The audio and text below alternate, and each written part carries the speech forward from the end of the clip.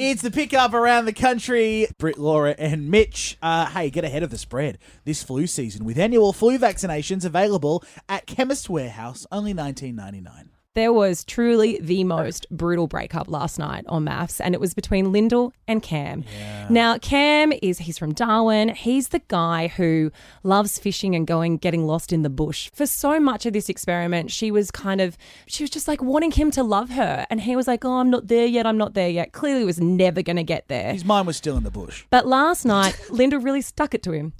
I've realised that there was never anything I could do to be the partner you wanted because you simply don't want one. This entire relationship has been on your terms and yours alone. My commitment has been taken for granted. If there is one good thing that cystic fibrosis has given me, it's resilience. I have now been given a miracle, a fresh start, a new version of my life that is completely unburdened and unlimited. I won't spend another moment of that life restricted. Not by my condition, not by my body, not by fear, and certainly not by you.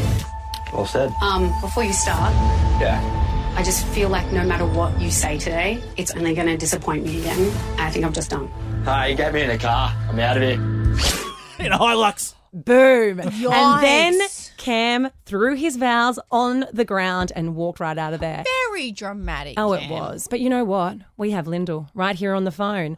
Lyndall, welcome to the pickup. Hi. Hey guys, how are we? How are you feeling after watching that all go down last night?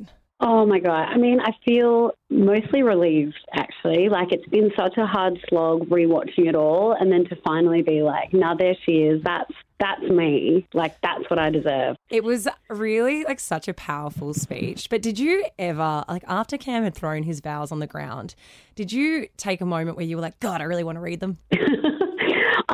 There was so much going through my head at the time that it wasn't until I'd walked off that I was like, oh, maybe I should have picked them up. Cam was on the Kyle and Jackie O show. They asked him to recite the vows, and he recited the vows. So we thought we'll play them for you, and we'll get your actual take, so you can actually hear what he would have said if he didn't get in his Hilux and go straight to, BCF.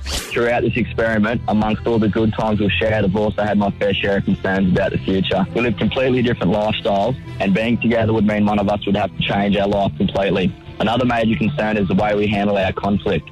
You can say, I can't sit down and talk through tough times, but you never ask the question because you're too scared of the answer. I feel like you like to air our dirty laundry in a public environment, which really pushes my buttons.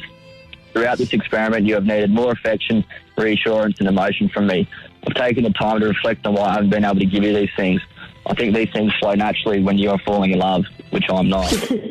How do you feel hearing that? I don't know, pretty unsurprised actually. I think Cam has a very set way of how he thinks everything should go and how he thinks that I should have behaved. But I also know that it just continued to be hypocritical. It was like, you never asked the question. I'm like, well, when I did ask questions, you would get mad and storm out. So what do you want me to do? How do I win that? How do I get that conversation going then if you're going to constantly leave and then never readdress it with me?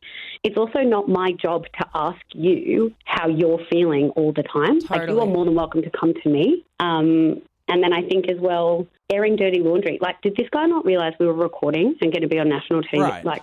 What? Did you feel like he led you on throughout the process? Because I think it was only really right there at the end that he actually started to be honest.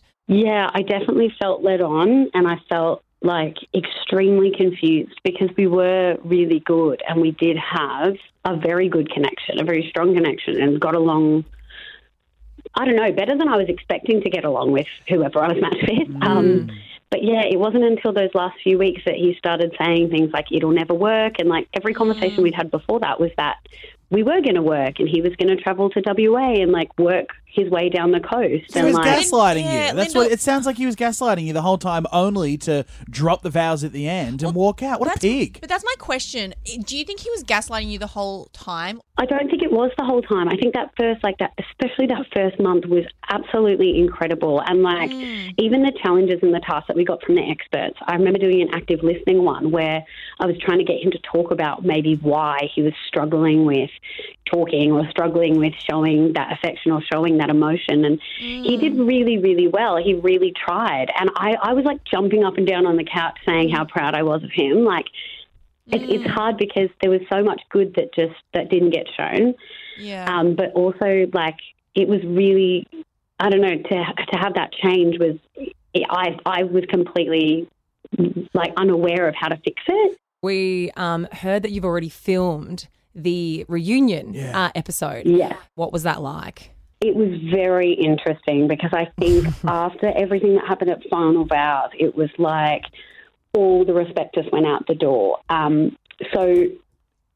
We hadn't spoken at all. And then going into reunion, there were quite a few like little rumours and things swirling around that upset me quite a bit. It's hard as well because I genuinely don't like tearing other people down, especially not in a public setting. No. And so it was really hard for me to approach those issues in a setting where I was emotional and I knew that everybody was there and so it was really quite tough to see him again. We're hashtag Team Lyndall. There she is from Married at First Sight. It's Lyndall. I can't wait for that reunion, that's for sure. All right, next everyone, she's a Aussie superstar. And she's on the pickup. Yeah, Jessie's here.